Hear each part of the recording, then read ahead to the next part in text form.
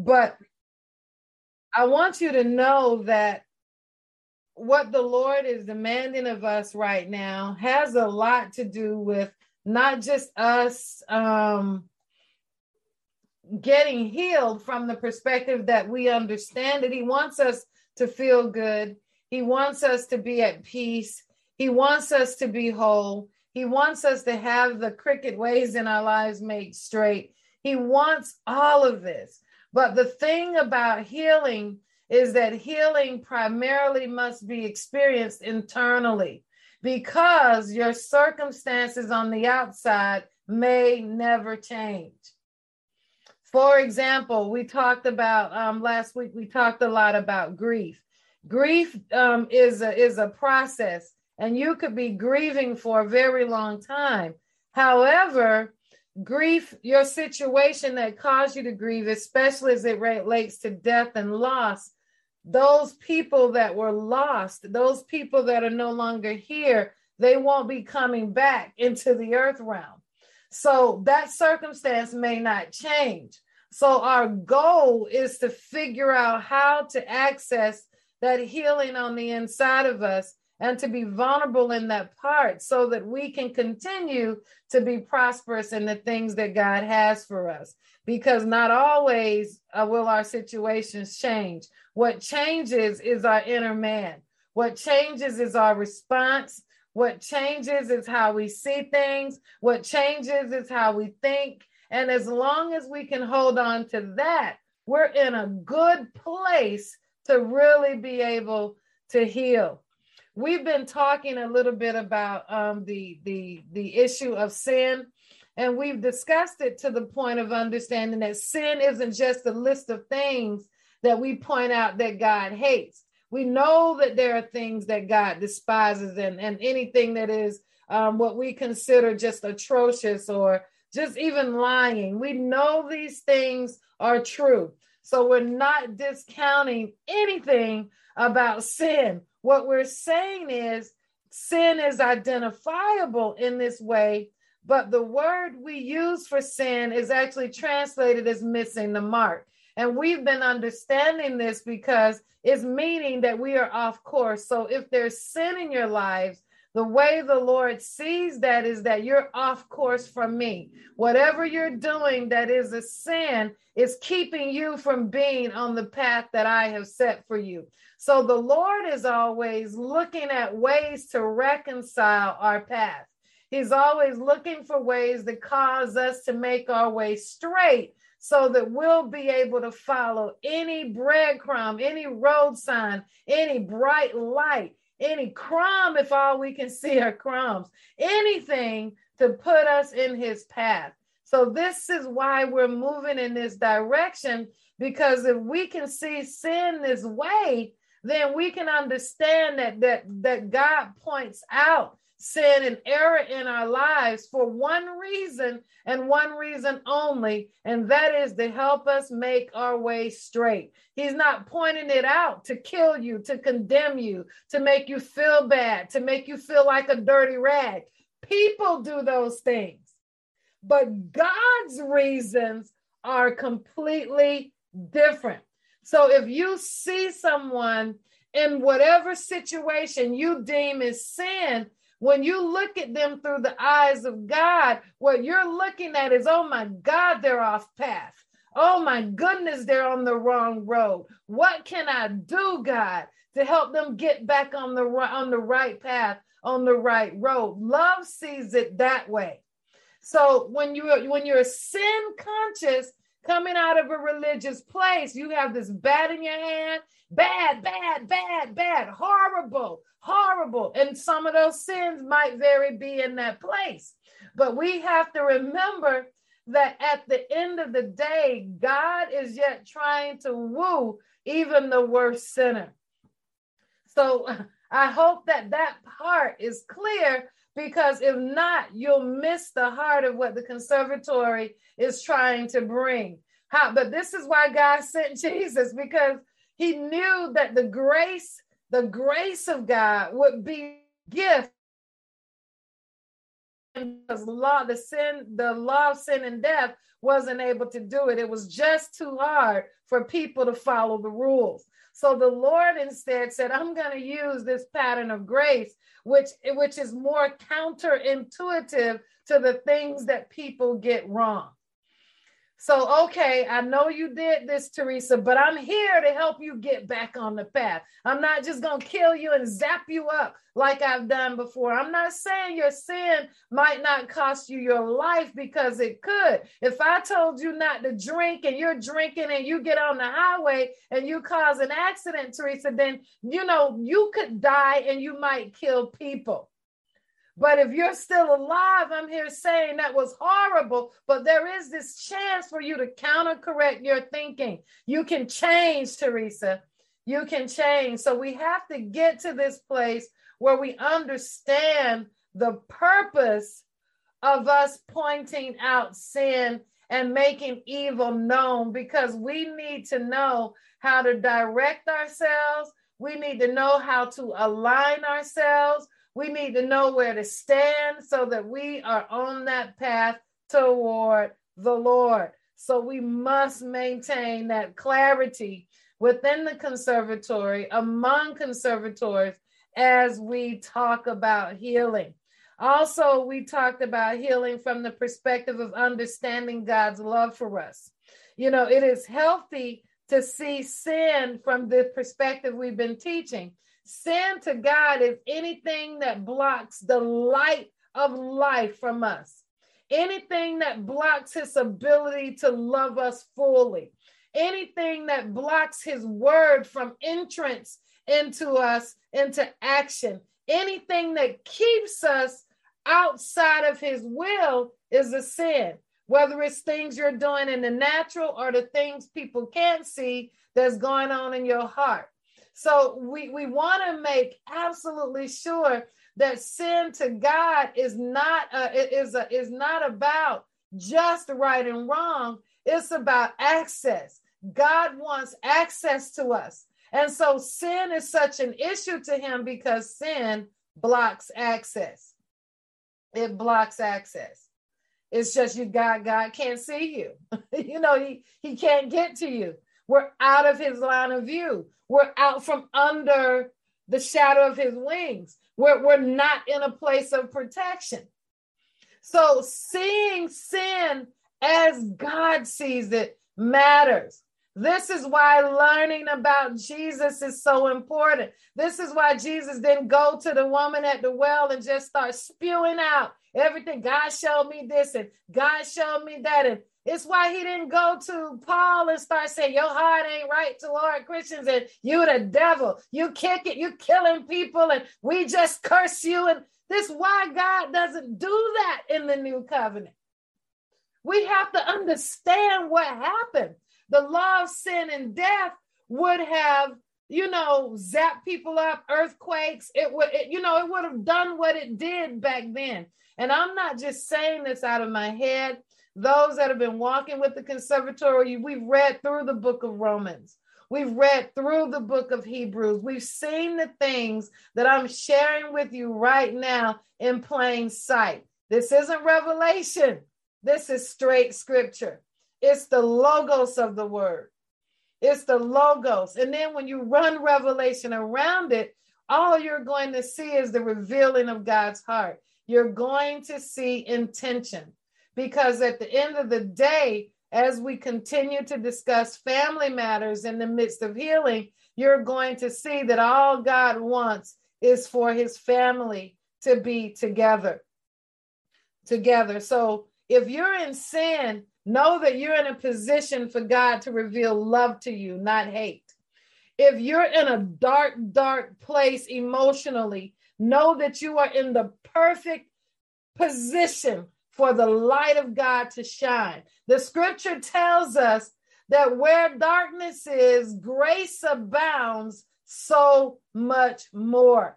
And that's the place we have to be, because when we're in darkness, there's nothing we can do. The only thing we can do is turn to God. The last resort that we have in our minds is really the first resort before God. We should turn to him first, not last. But sometimes the darkness in our lives cause it to be in reverse. That's why we have a lot of these last minute salvations. That's why people are near-death experiences wake them up to spirituality, because sometimes, we have to be in the midst of that chastisement that comes by way of love to recognize what it is that the Lord really wants from us. So I want to just encourage you in that area. Reconciliation is healing. I know we have a lot of terminology for healing, but the Bible calls healing reconciliation. It's the restoration of all things, not just all things in heaven, but all things in the earth, and that includes you. Reconciliation is what is made new. Old things pass away, all things become new, even your healing. So every day we're moving into a place of reconciliation in our physical body. When I pray for myself sometimes, I'm like, God, I just declare that my body is ordered as you created it to be from the foundations of the world, before my spirit even entered into this earth realm. I just pray alignment to my body. I declare that by the stripes of Jesus, I was already healed. And, we just begin to declare those things over ourselves, because reconciliation takes place in my body and it takes place in my mind. One of the most excellent examples of reconciliation is the mind of Christ. Lord, I renew my mind. I need the mind of Christ is our gift of reconciliation to the human condition. Our thought processes. Because, I talk to you a lot about those crazy inner conversations that people have. If you cussing yourself out in your head all the time, how do you expect life? Because the scripture tells us, as a man thinketh, so is he. So if I give instructions to people I'm mentoring, I need you to read this list of beliefs every day. Can you read Matthew 5, 6, and 7? Can you go through these scriptures? God didn't tell me that, but he did, because the leader with you just instructed you.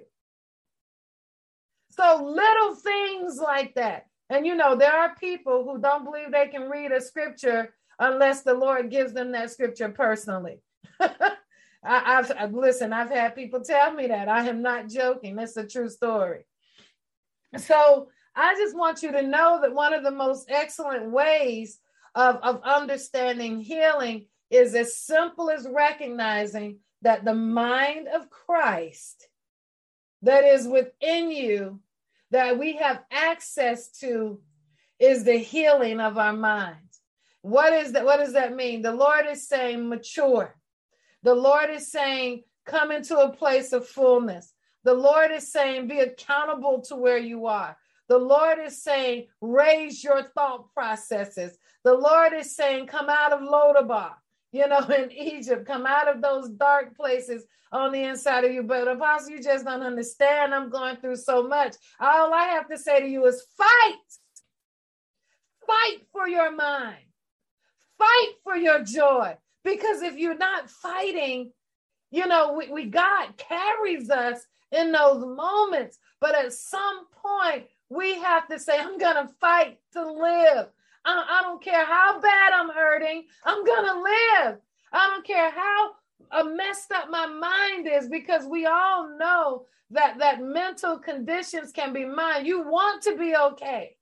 But the struggle of the mind for some people is so difficult. But every day you're fighting. I think about Legion when he was chained up and he, all possessed by all of those spirits. And the scripture tells you a little bit about his background, that he'd been in that condition a long time. But somehow his true self identified Jesus when Jesus presented. His true self rose up in that moment amidst all the chaos happening inside his mind. And he was able to receive the mind of Christ for his healing. He did it without a prayer before. He did it without an invitation. He believed on the inside of him in a moment. and his whole world changed. Oh my God. That's all the Lord is asking for us, is to believe. So this is just a recap.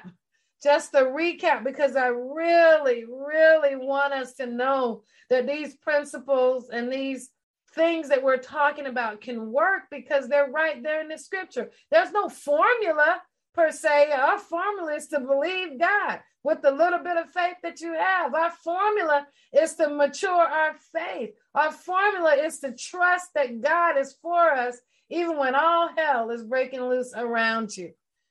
Oh gosh. Sin to God is simply not being good. There are a lot of believers that think they're okay because they're not doing the bad stuff, right? They're not doing all the things they see. I'm not like them. Some Pharisees said that and got rebuked in the new covenant. You listen, we all have things that God is working with. So sin to God is about the Lord wanting us to be like him and us resisting him. This is very important. If you resist what God wants, you're in sin, right? If you resist what God wants from you, you're missing the mark. I remember, I don't remember whether it was David or Samuel. I think it was David, but one of them said this. They said, God forbid if I did not pray for you. And then he went on to say, I have to pray for you because God commanded it. And in that instance, we understand that to not pray for someone that God tells you to pray for is a sin. I'm just giving you some examples if you want to pick and nitpick sin, as we have done, myself included. God forbid if I do not pray for you. In a very specific situation that was being addressed in that passage. It's just a powerful passage if you read it in context. It's literally somebody that didn't really want to pray, but realized they had to pray because the unction of the Spirit told them to pray, and they recognized in a moment that it would be a sin if they did not. Now, I hope that people don't take that and say, it's a sin not to pray for this and not, but no, that's not what that passage means, because there are people right now praying for things that is not a burden for you. It's not a burden for me, but for them, that's their burden. And to not obey God in that area for them would be sinful. Oh, wow. I don't let people condemn me. Everybody need to be praying for X, Y, and Z. Nope, not so. I can pray for what the Lord leads me to pray for. I don't have to pray your prayer list. I mean, hey, you pray your prayer list. And if you got a little crew, that's what y'all do, because y'all in the same company. Nothing wrong because when you're in the same company, people are generally in the same mind. So you do that. I don't have to. So we have to break free of those kinds of things, or we'll find ourselves doing things that are not assigned to us. Listen, I'm just being myself. So we just keep going. We have to understand that the Lord points out sin in our lives to make room for him to habitate. I'm going to say that again. If God is pointing out sin in your life, he's only doing it to make room for himself to habitate. I'm going to say it again. If God is dealing with you with any area of sin in your life, he's doing that to make room for himself. So important. This will help you not walk in condemnation. This will help you not hold on to guilt for things that you have done that are now in the past. This will help you be free of things that people want to constantly remind you of that in truth are over because you've already been forgiven. Oh my God, my God, my God. Be healed. Be free. Huh. I love grace. And the church has so misunderstood it. They think teachings on grace are to make us lascivious, or to dismiss sin. To elevate love is to dismiss the dirt. That's what people think. But I understand now that it's because people don't understand what sin is. If you understand that the only reason the prophet points out sin is so that we know how to navigate, it changes things. If the prophet identifies crooked places in your life, it's because God wants to make room to love you, not to shame you. Changes the message. It changes our position. It changes and it breaks the back of religion, snaps it in half. Oh my God. Listen, confession of sin is important. Listen, this is critical. Confession of sin is important because it shows God that we see ourselves and we're convicted by what we see. Somebody will catch that and get free today. Forgive yourself.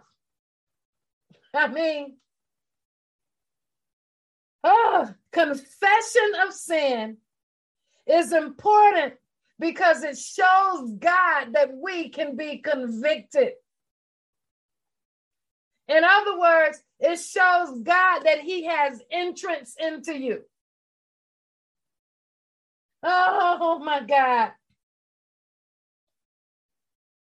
Oh. Confession is not you dragging yourself to the altar because you think you're going to hell. That's not it in the new covenant. I'm sorry. Because you're guilty now. You're guilty.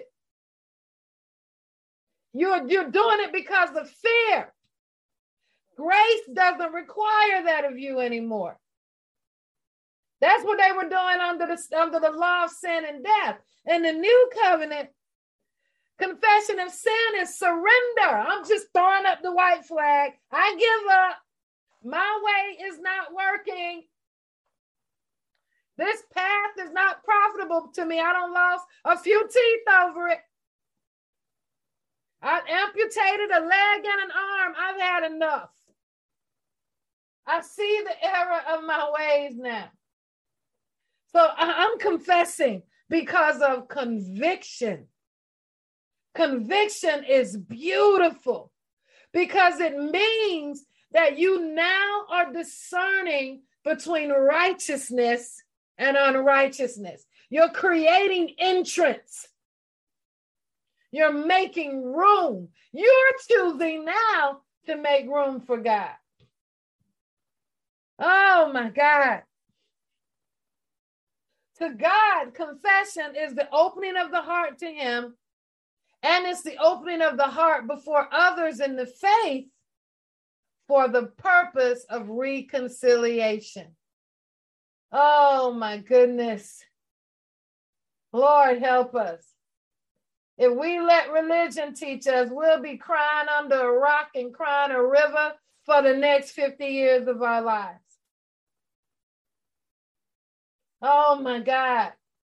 We'll be guilty every day. Not realizing I'm still here, so God must have moved on. Oh God, I just conservators. I just want us to be immersed. I want us to get out of the circus teachings. And I want you to know that most people live in law and they live in death. They mean well. They believe they're teaching right. But when God begins to, because I got tired of feeling guilty. I got tired of people holding my past against me.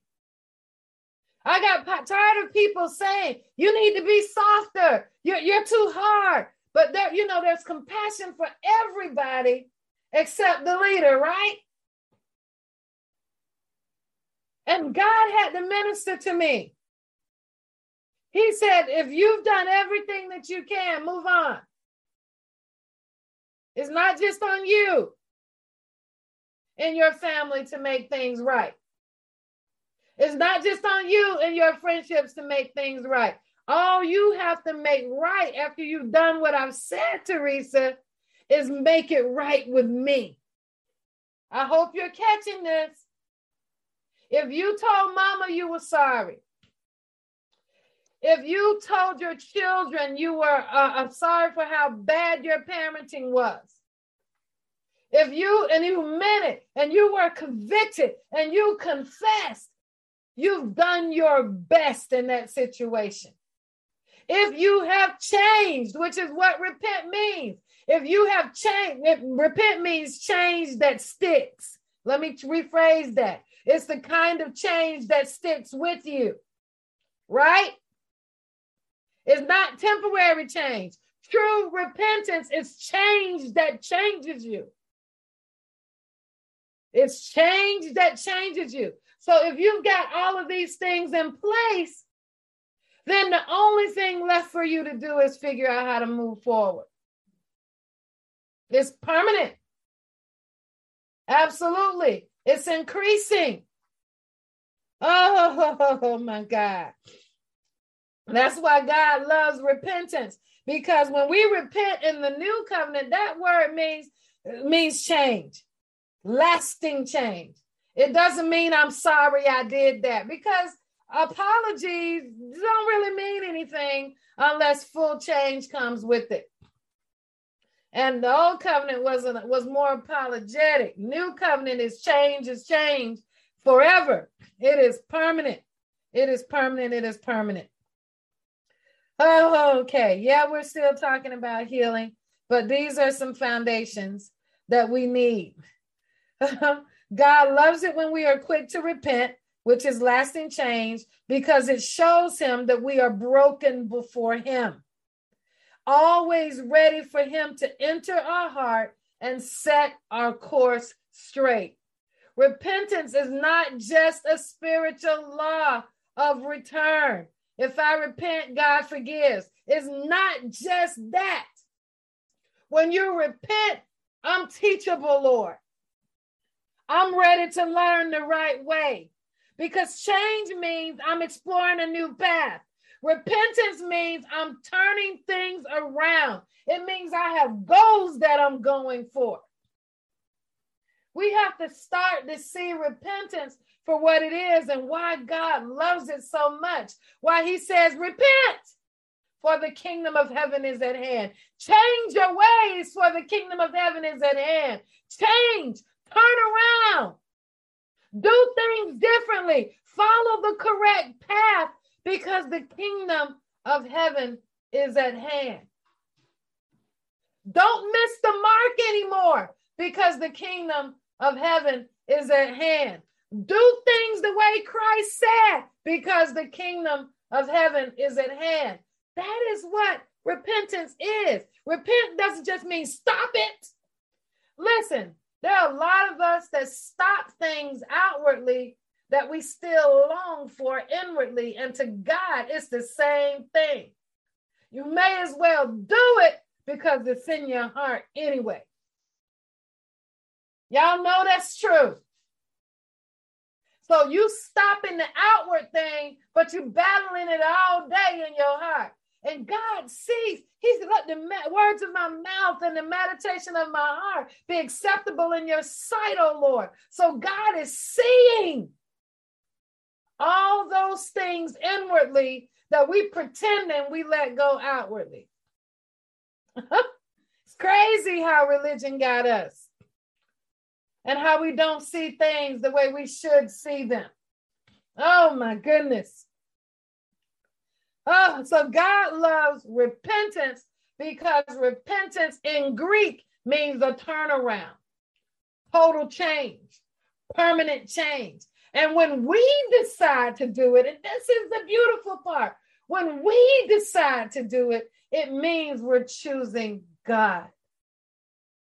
How beautiful is that? He wants to be chosen so that his habitation can have free will in us. So if you can see repentance, not the Bible thumping repentance, that's not what we want in the new covenant. Oh my God. This is why I don't teach on certain things, because it's taught out of the wrong mind. It's not taught out of the mind of Christ. Repentance is actually open arms in the new covenant. It says, come to me, you who are heavy laden. Come to me. It's the Lord saying, I'm ready to forgive you. I'm ready to help you heal that situation in your life. It's not, oh, look at all that sin. But I just want you to see that in the mind of Christ, that's why Christ could go to the cross and say, forgive them, Lord, for they know not what they do. Because he had a higher understanding of confession, of repentance, and most of all, covenant love, ahava.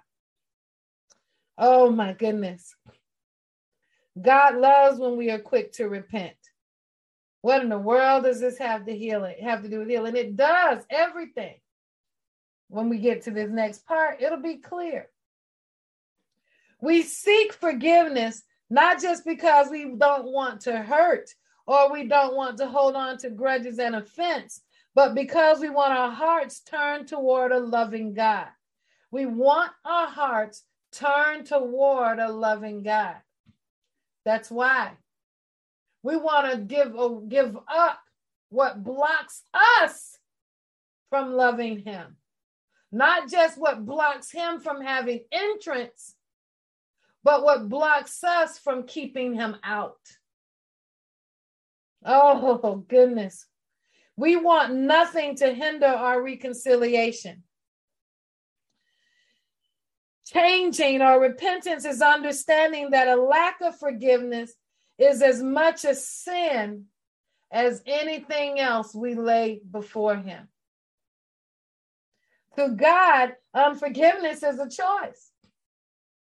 And we must do our work to overcome it. That's why we're going to have more teaching on this later in the month, because we need to break this thing down. We need to go deeper into it. You know, I was so blessed to meet someone that had a ministry of forgiveness. You'll never hear somebody calling themselves the minister of forgiveness.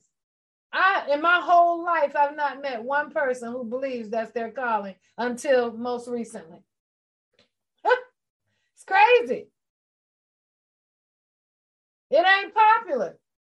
It's not. People think they can just pray a forgiveness prayer, go see a therapist, and that's it. They don't see it as a ministry of reconciliation at the level we need it. We teach forgiveness from the perspective of what has been done to us, what has happened to us. We teach it from the perspective of offense. But we don't often teach it from a perspective and understanding. I need God to forgive me for the offenses I've committed against him. We don't see it like that. I got a right to be mad. That's what we tell God. I'm mad with you, God, because you didn't. I'm like, what? The what? The what? Oh my goodness. We don't see it like that because we're selfish people. That's why we did this whole series on the life of God. That's why we did this series on the prayer life of Jesus. We probably need to do one on the life of Jesus. We need to do one on the life in the spirit. Because we have been offensive to God. And it affects our ability to heal. It affects our ability to move past our family relationships. Listen, everything about God, according to Psalm 51:10, is about your heart. I love Psalm 51:10. It says, create in me a pure heart, O God, and renew a steadfast spirit within me. Oh my God, create in me a pure heart, O God, and renew a steadfast spirit in me. Forgive me, Father, for holding on to offense, for holding on to unforgiveness, because that's my choice. And by doing so, I am separating myself from your presence and your ability to love me in that place. My right to be angry is superseding my love for you. I am elevating myself above your love. Oh my God, create in me, oh God, a pure heart. My right to remember everybody that did me wrong. My right to remember what you did, and I can't forgive you because you just like everybody else. My right to not work it out because I just think you should be the one that steps up and makes the my God. When are we going to mature and take responsibility of maybe being the person that might understand it differently than someone else? We don't all see everything the same way. So unrenewed mama has an issue with renewed daughter, but renewed daughter is waiting on unrenewed mama to ask to say, I'm sorry. Oh my God, that's all backwards. Renewed daughter should say, I forgive you, unrenewed mother, and be able to work it out with God to let it go, because you understand that unrenewed mother can't understand things of the spirit. Forgive them, Father, for they know not what they do. We have to find that place in our own lives, because if we're waiting on unrenewed or super religious mama, daddy, grandpa, sister, brother, whoever to get it, well, we may never, ever, ever receive it. But you who understand to whom much is given, much is required. Unfortunately, it's not fair, but all the work will be on you. You have to become the epitome of love for the people that have offended you within your family that you still have relationship with. Oh, I hope this is making sense. This is why God loves confession of sin. I recognize that I don't want to be nice to them, God. I recognize that I don't want to change my heart concerning them because of what they did to me. I confess. So what I am doing, because I am the person who knows better, I am becoming sinful in my own process of healing. Oh, God, somebody's going to get this. And I believe it's going to bless you and change your life. How do I let go? You fight to let go. But they did. I said, I know what they did. Move yourself out of the way and come to me, daughter. And say, I confess, Lord, I'm having a hard time forgiving. And this is what the Lord is saying. That's all I need you to do. All I need you to do is be honest with me, Teresa, where you're at. And every day, try to work it out. And listen, it might be 5 years later, but here I am before Mama. I'm not mad anymore. I'm weeping inside because I see that person can't help it anymore. I'm like having compassion because all I want now is for them to be saved. Oh my goodness. God can do it. I had a situation recently where I've had people come back to me after 40 years and say they're sorry. But they're doing it for their own healing now. I was healed 20 years ago. I've moved on, so their apology means nothing to me. But listen, I appreciate it because I recognize my role in helping them find their healing place. So I sit and I say, I receive your apology. Thank you for saying that. I'm so sorry I did this to you, sister. I'm so sorry I did this to you, brother. And I'm 30 years later healed. 15 years later healed. All because of God, not because of their apology. Someone asked me, do people always have to apologize to you in order for you to receive healing? No, not for you to be healed. They never have to apologize for you to be healed, for the healing aspect. Right? Because healing is between you and the Lord. First, not saying God doesn't want to come along and heal relationships. He does. But what's most important is that you, the Father and the Son and Holy Spirit are standing in agreement. Healing is inward first. It's inward first. Create in me a pure heart, O God, and renew a steadfast spirit within me. Matthew 12, 34 and 35. You brood of vipers. Of course, we know when he says that, Jesus is talking to scribes and Pharisees. So how can you, being evil, speak good things? For out of the abundance of the heart, the mouth speaks. A good man out of the good treasure of his heart brings forth good things. And an evil man out of the evil treasure brings forth evil things.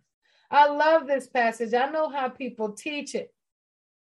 But I just want to give you this hint in your healing, especially when it comes to family things or any relationship, really. But if the only thing you're thinking about when you see a person is how they hurt you, the question is, how can I get healed? And what am I holding on to? What am I holding on to? How can I get healed? Because the evil is not just cussing people out. It's not just bad words. To God, this means things you hold on to that are so painful and you can't let them go. I know that there's some atrocious things that people do. So I'm not talking about that humanistic forgiveness where you go and hang out with your rapist, where you go and hang out with the person that beat you within an inch of your life. That's foolishness. We're not talking about that, okay?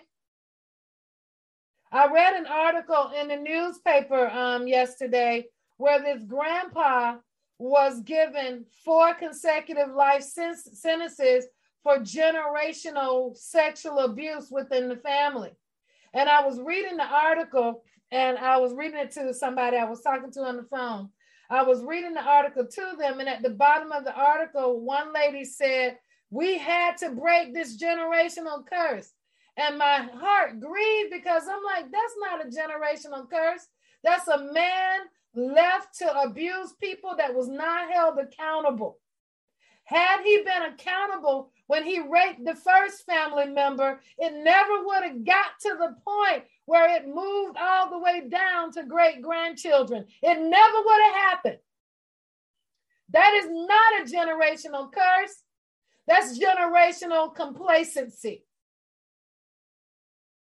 Not a curse. We have to hold people accountable. We have to do our part in families. I was grieved by that because now mom, or older mom, is now having to stand before a courtroom and scapegoat her own responsibility and not even see it. When those kids told you what was going on, what did you do? Nothing. He was allowed to do that. I went off course, but here we go. 34. Brutal vipers, how can you being evil speak good things? I want us to see this in a very simplistic way. That word evil is just our translation, but let's say it like this. How can you being unrighteous speak good things? How can you making bad decisions and choices and choosing evil at every opportunity speak good things? This is subtle and it's also very deep. How subtle is it? Well, if you're bad mouthing yourself all the time, then it's going to be very hard to speak abundance out of your mouth at the same time. Bitter and sweet water can't flow from the same fountain, right? But a good man out of his treasure house of his heart brings forth good things. So if we're cultivating our healing, God, this is just where I'm at. I'm still real angry. I'm not able to get past. You might, and I'm sharing this because some of you will feel guilty because you feel like you can't forgive. But what the Lord wants you to know is you be vulnerable before him and he's covering you in your process of forgiving. But you have to be honest with God. God, I hate this person. I hate what they did to me. I want them dead. Lord, that's the truth. God only wants the truth from us. God can deal with your truth. What he can't deal with is your lie. You're pretending. This is why confession is good, because confession is, I hate them. I'm mad. How can I forgive mama? She didn't protect me. How can I forgive dad? He didn't protect. How can I forgive the pastor? He wants truth. In your healing process, I want you to know that your true feelings expressed before God, no matter how carnal they may seem, are spiritual to God because it's truth. While you're in your process of crying out. Oh my God. And you'll feel the presence of God sometimes when that journal is filled up with every ugly thing you ever wanted to say. Then the Lord will tell you, tear that page up, burn the journal. Oh my goodness. God can take it. Guess why he can take it? Because it's before him anyway in your heart. It's already before him. He already sees it. It's already there.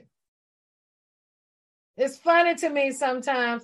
I don't want to put that in a book because I want to represent. Listen, it's already in the book. You are a living epistle. It's already in the book. God is already reading it. You writing it on a piece of paper is just a formality. I mean, let's just be real. It's just a formality. People are funny. Stuff in our head doesn't line up with reality. Oh my goodness. Me confessing to God how I feel is good treasure. Because it's confession. It's repentance. And it's the precipice of change. It's the threshold of breakthrough. It is good. No more guilt in our healing process. Oh my goodness.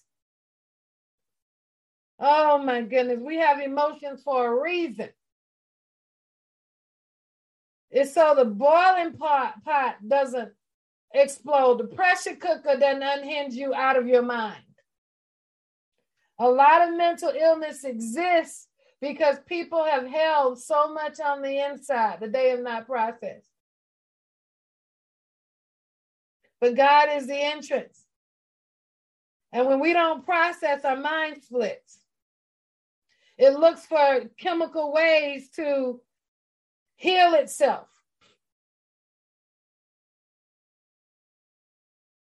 Oh my goodness. Wow. I just want us to be in this place where we understand the power of the heart and that we know the heart is the only thing God looks at. You are not what you did. You are what your heart position determines who you are. I'm just going to skip. I was going to read something from Ruth, but I'm not going to do that because we don't have time. I just want to go real quick to First Samuel 16. And I just want us to look at this real quick. It's a family matter. We were going to look at Ruth about a family matter too that I think is overlooked. But we're going to take a chance and look at David. Everybody who's ever been in the church any amount of time has heard this taught. So this is not any different from those. 1 Samuel 16. Now the Lord said to Samuel, how long will you mourn for Saul, seeing I have rejected him from reigning over Israel? Fill your horn with oil and go. And I am sending you to Jesse the Bethlehemite, for I have provided myself a king among his sons. And Samuel said, how can I go? If Saul hears it, he will kill me. This isn't about Samuel. We'll address that part later. But the Lord said, take a heifer with you and say, I've come to sacrifice to the Lord. Then invite Jesse to the sacrifice, and I will show you what you shall do, and you shall anoint for me the one I name to you. So Samuel did what the Lord said and went to Bethlehem. And the elders of the town trembled at his coming and said, do you come peaceably? Now, I just want to say here, just keep in mind that this is the same place that Christ would be born. So this is, to me, a major prophetic act. But that's another story. It is profound to me anyway. And he said, peaceably, I have come to sacrifice to the Lord. Sanctify yourselves and come to me to the sacrifice. Then he considered Jesse and his sons and invited them to the sacrifice. Now, in this time, the people worship like a lot of religions of that time by, slicing animals and putting them on altars. So in this respect, not Christianity, but Judaism wasn't that different from a lot of religions happening. But the difference maker we know is that they were serving the only true and living God. That we know that they were serving the Father. So they're inviting them to this very religious and sacrificial environment. The first thing that I noticed was the fact that he said he consecrated Jesse and his sons and invited them. If this is a holy feast and a holy festival, if this is that's taking place just for this family, if this is a time for the whole family, why wasn't everybody included from the start? This is the most important thing that believers did in this time, was be in a place where they could sacrifice at an altar. And the sons were there, except for one. They didn't even bother to go get that one.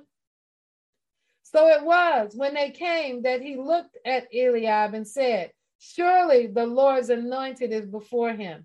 Verse 7, but the Lord said to Samuel, do not look at his appearance or at his physical stature.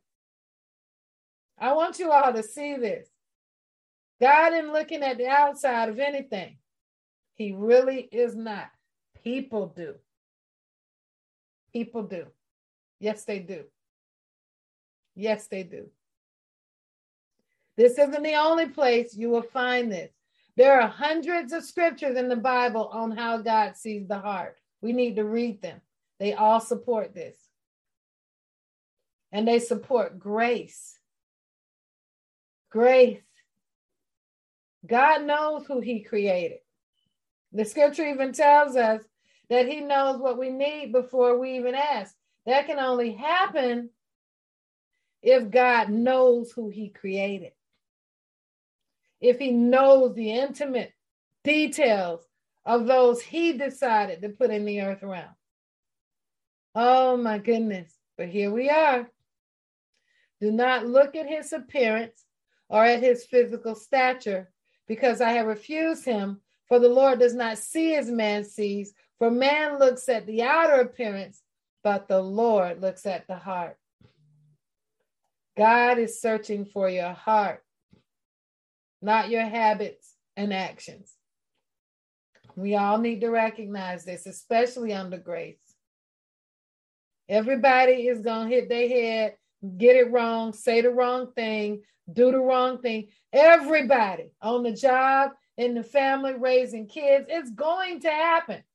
There is not a person I know that don't have a mama story or a daddy story or a grandma story or something that wasn't right in a moment or over a period of time.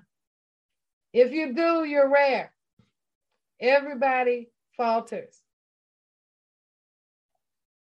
So Jesse called Abinadab and made him pass before Samuel. And he said, and listen, and he said, neither has the Lord chosen this one. Then Jesse made Shammah pass by. And he said, neither has the Lord chosen this one. Then Jesse made 7 of his sons pass before Samuel. And Samuel said to Jesse, the Lord has not chosen these. And Samuel said to Jesse, are these all the young men here? They're at a place of sacrifice. And they left out one. They left out one. Family matters. Family matters like family counts. Family is important. And family matters as family situations and circumstances and things happening. Both sides of family matters sit here. Only when he was asked did he say, there remains yet the youngest. And there he is, keeping the sheep. Completely overlooked. Completely discounted. Completely not invited to the sacrifice. Completely on the outside of everybody else. And Samuel said to Jesse, send for and bring him, for we will not sit down until he comes. Oh my God.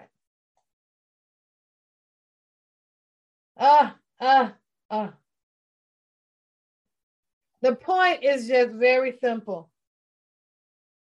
He asked for all of his sons, and he only brought the ones he wanted to bring to a holy celebration. You know, this father did this. Many of us have trouble in our families because we haven't been the ones chosen, the ones seen, the ones counted. And we ask ourselves every day, God, when is this going to change? I really want to be a part of my family. I want to feel included, but they treat me differently. I am on the outside. Mama don't treat me right. Daddy don't treat me right. They make sideways comments. My siblings act funny. Even my nieces and nephews don't seem like they want anything to do with me. And here we are fighting to be included in something where people have already made up their mind and their decisions. And we want them to see and change. We want to force them to honor and respect us. Is blood thicker than water? People ask that question. People say, family over everything. Yeah, if you're not in the kingdom, that might apply because that's all you know.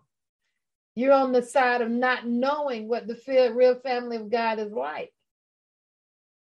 You're on the other side of that. So, yeah, family over everything. No. And Samuel said to Jesse, send and bring him, for we will not sit down till he comes here, because there's a higher calling. Samuel understood a higher calling. He understood something more than what Jesse understood. First of all, Jesse didn't even follow direction. I mean, had he followed directions, it wouldn't have had to come to this. There's always somebody thinking something differently concerning you. And there's always somebody that has you in mind. And that's the Lord. There's always somebody who hasn't forgotten. There's always a good Father. And we have to grow to believe that. Absolutely. We have to change how we think about God. The life of God is different. We are different. Some of us are married, and we're married to people that can't stand God. But when we married them, neither one of us could stand him. But one person grows into loving God and the other person doesn't. What needs to happen is a greater compassion for the person that's still waiting for their encounter. Family matters. Family matters. Oh, God. Forgive them, Father, for they know not what they do. So he sent and brought him in. Now he was ready, meaning beat up looking, unkept, not all cleaned up, which is probably why they left him out there.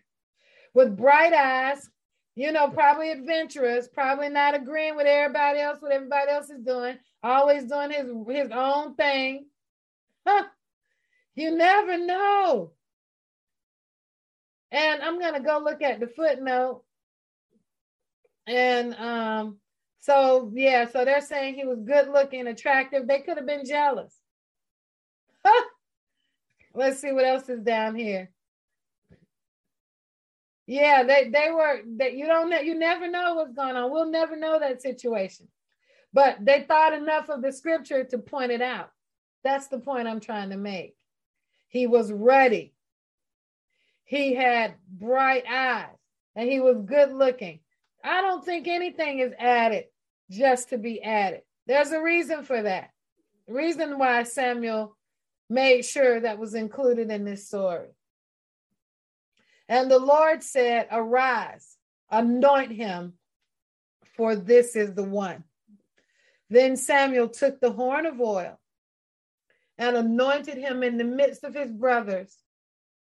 And the Spirit of the Lord came upon David from that day forward. It came upon him. It didn't dwell in him.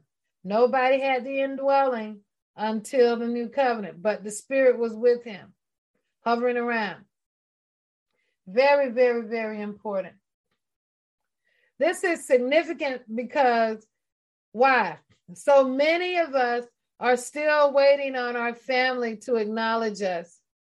David's family never did.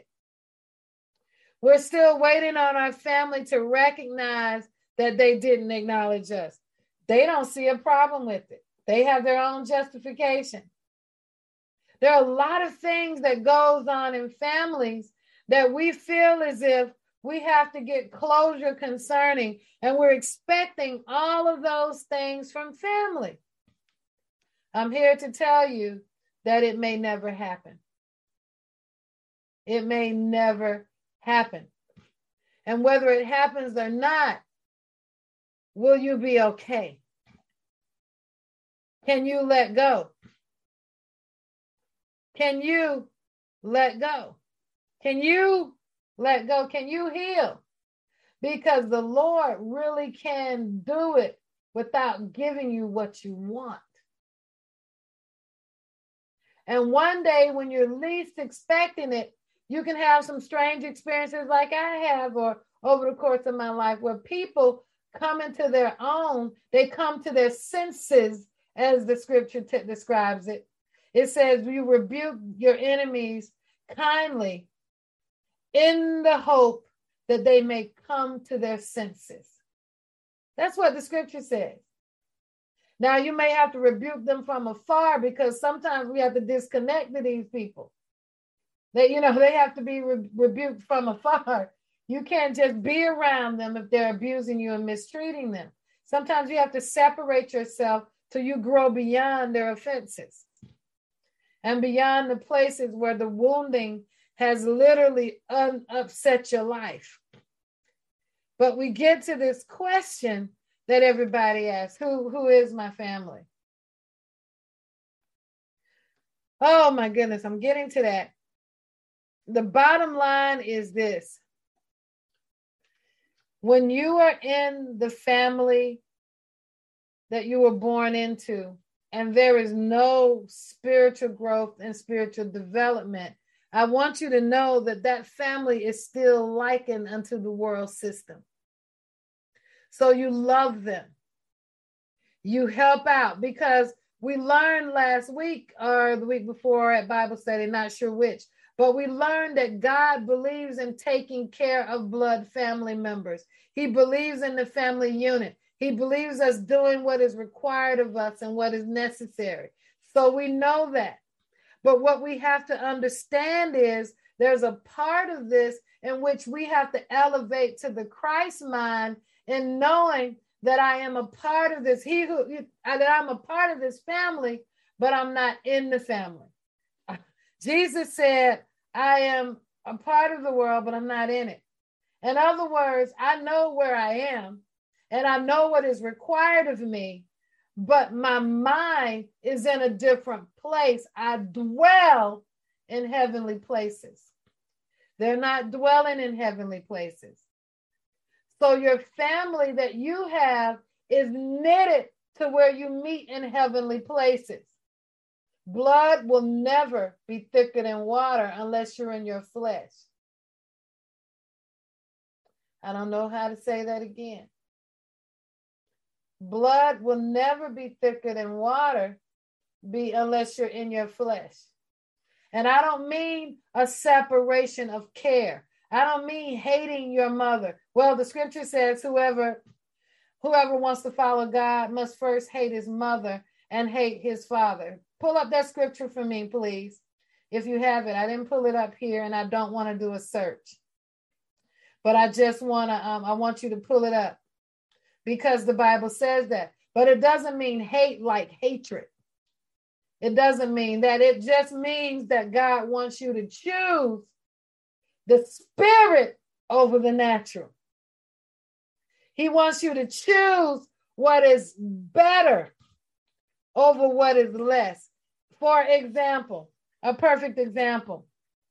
Let's see, this is, I think somebody pulled it up. Let me look at it. I want to be clear here, because I don't want you thinking you disassociate or disown your family. I had to leave my family and leave them alone for a long time. Luke 14, 26 through 27.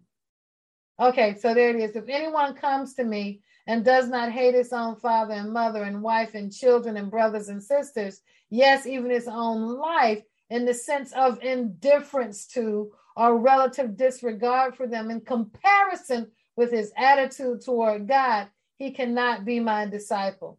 In other words, to the Lord, choosing between spirit and blood is an issue of loyalty to his principles, to his way, and to what he wants from us, as opposed to what the world demands. Is that clear? This is so important, because many of us are lured in and we're bound by obligation.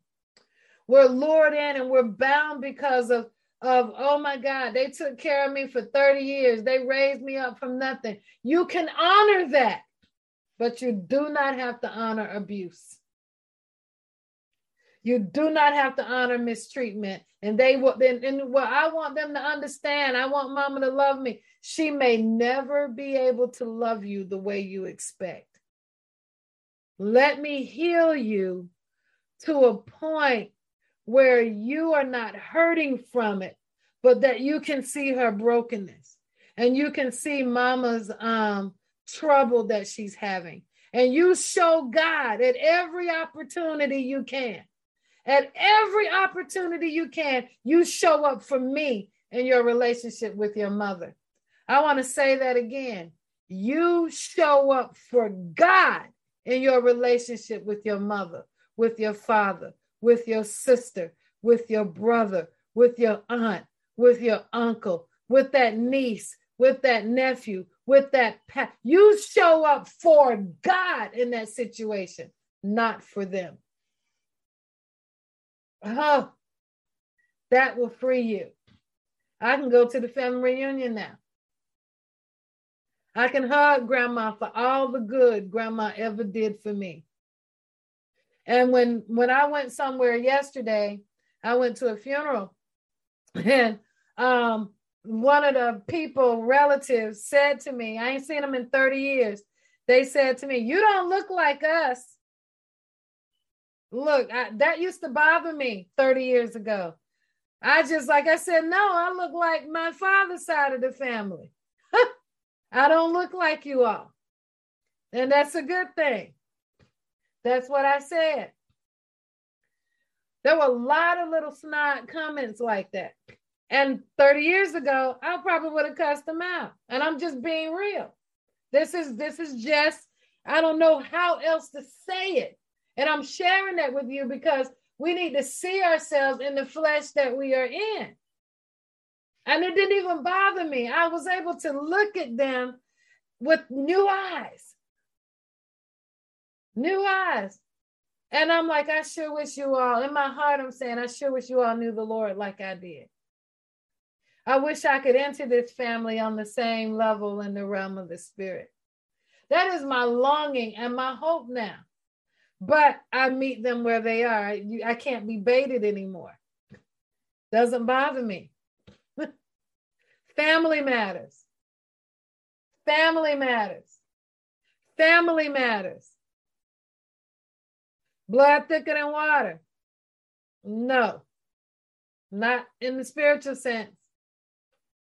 Now you're raising children, you're married, different context, right? You are, there are different contexts for things. You know, I don't have to be right in an argument. I can just say, I hear your point of view. And I can be quiet, and I'm okay with that. We have to figure out where God shows up, because my healing is before God. No matter what the situation is or the circumstance, my healing is always first before God. And listen to this, anything after that is a benefit.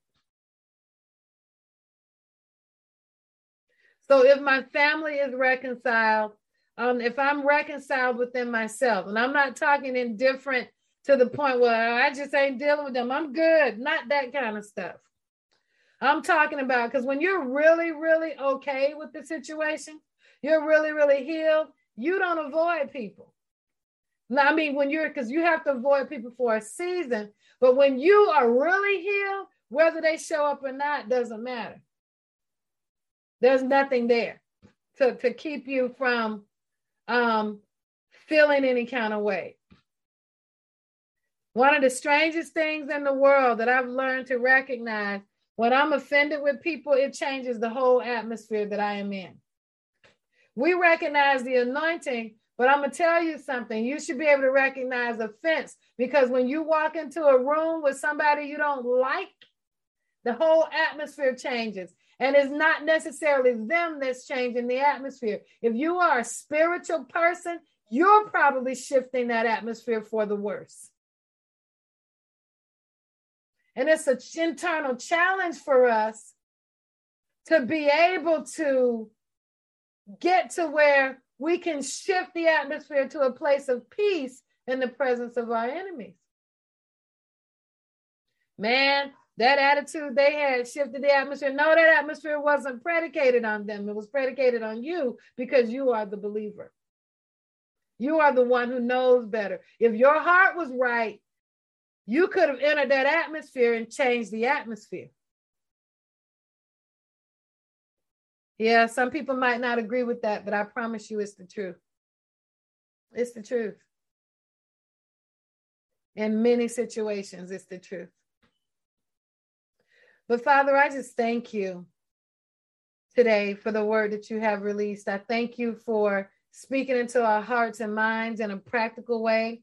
I thank you for taking us through the scriptures. I thank you for causing us to see what it is that you want us to see today. And we just ask, Father, that we can begin this healing journey by looking at what we present to you when we refuse to let things go, when we hang on to our right to feel the way we feel entitled to feel.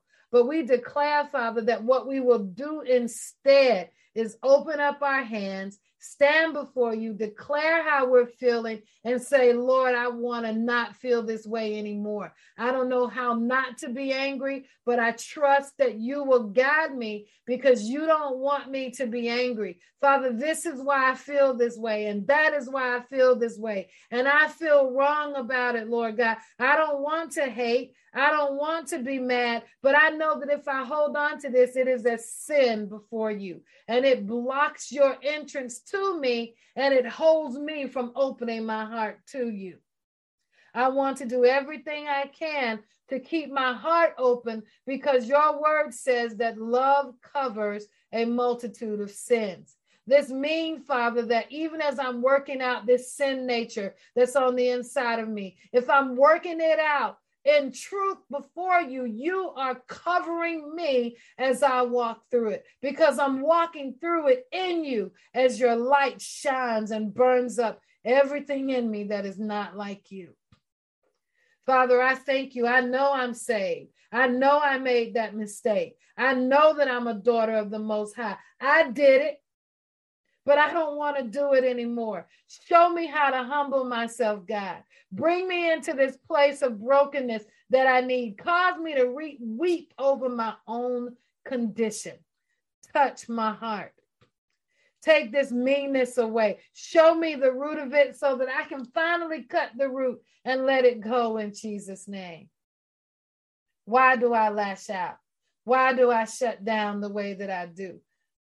Help me know why.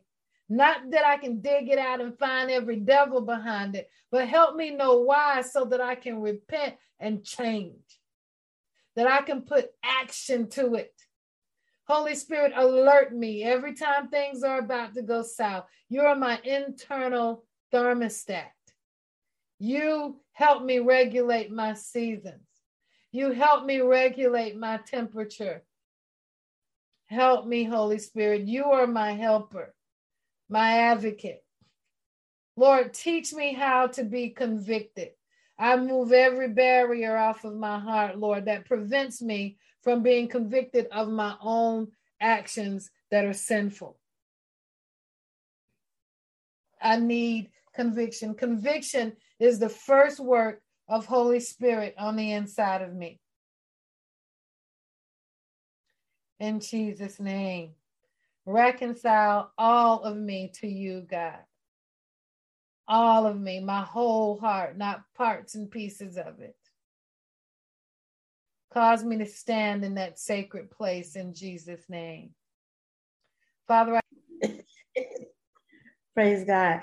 So this, the message blessed me, and this is what Holy Spirit gave me. And I just want to bless everybody who's here. It says, God is not offended with our bad days. He understands anger. He understands hurt, and he understands disappointment. What blesses him is when his children have the emotional intelligence to articulate those feelings and experiences to him. By doing so, you have passed the burden unto him. After the burden is passed, Holy Spirit then begins to build upon the void inside of you where anger, where that hurt, and where that disappointment used to live. So when Holy Spirit begins to build upon those voids that you now pass to the Father, what happens is then Holy Spirit begins to make those crooked places straight in your soulish realm by bringing to remembrance the word that will fill those voids that you have now passed to the Father. So instead of you walking in unforgiveness, he's now reminding you to release unforgiveness. He's reminding you to look to the hills from which cometh your help. For all of your help comes from me. He's then reminding you, greater is he that is in me than he that is in the world. He's reminding you that no weapon formed against you shall prosper, and all those who rise up against you shall fall. He's reminding you to walk by faith and not by sight. And as you are beginning to allow these scriptures to come alive in you, you begin to hear, now, if God be for me, who can be against me? And then you wake up and you recognize, you know what, that anger I had towards that person in that situation is gone, because the Holy Spirit has made those crooked places straight, and I'm no longer focused on the offense. Hallelujah. I am now focused on the promise, and I'm walking in the perks of my sonship. Praise God.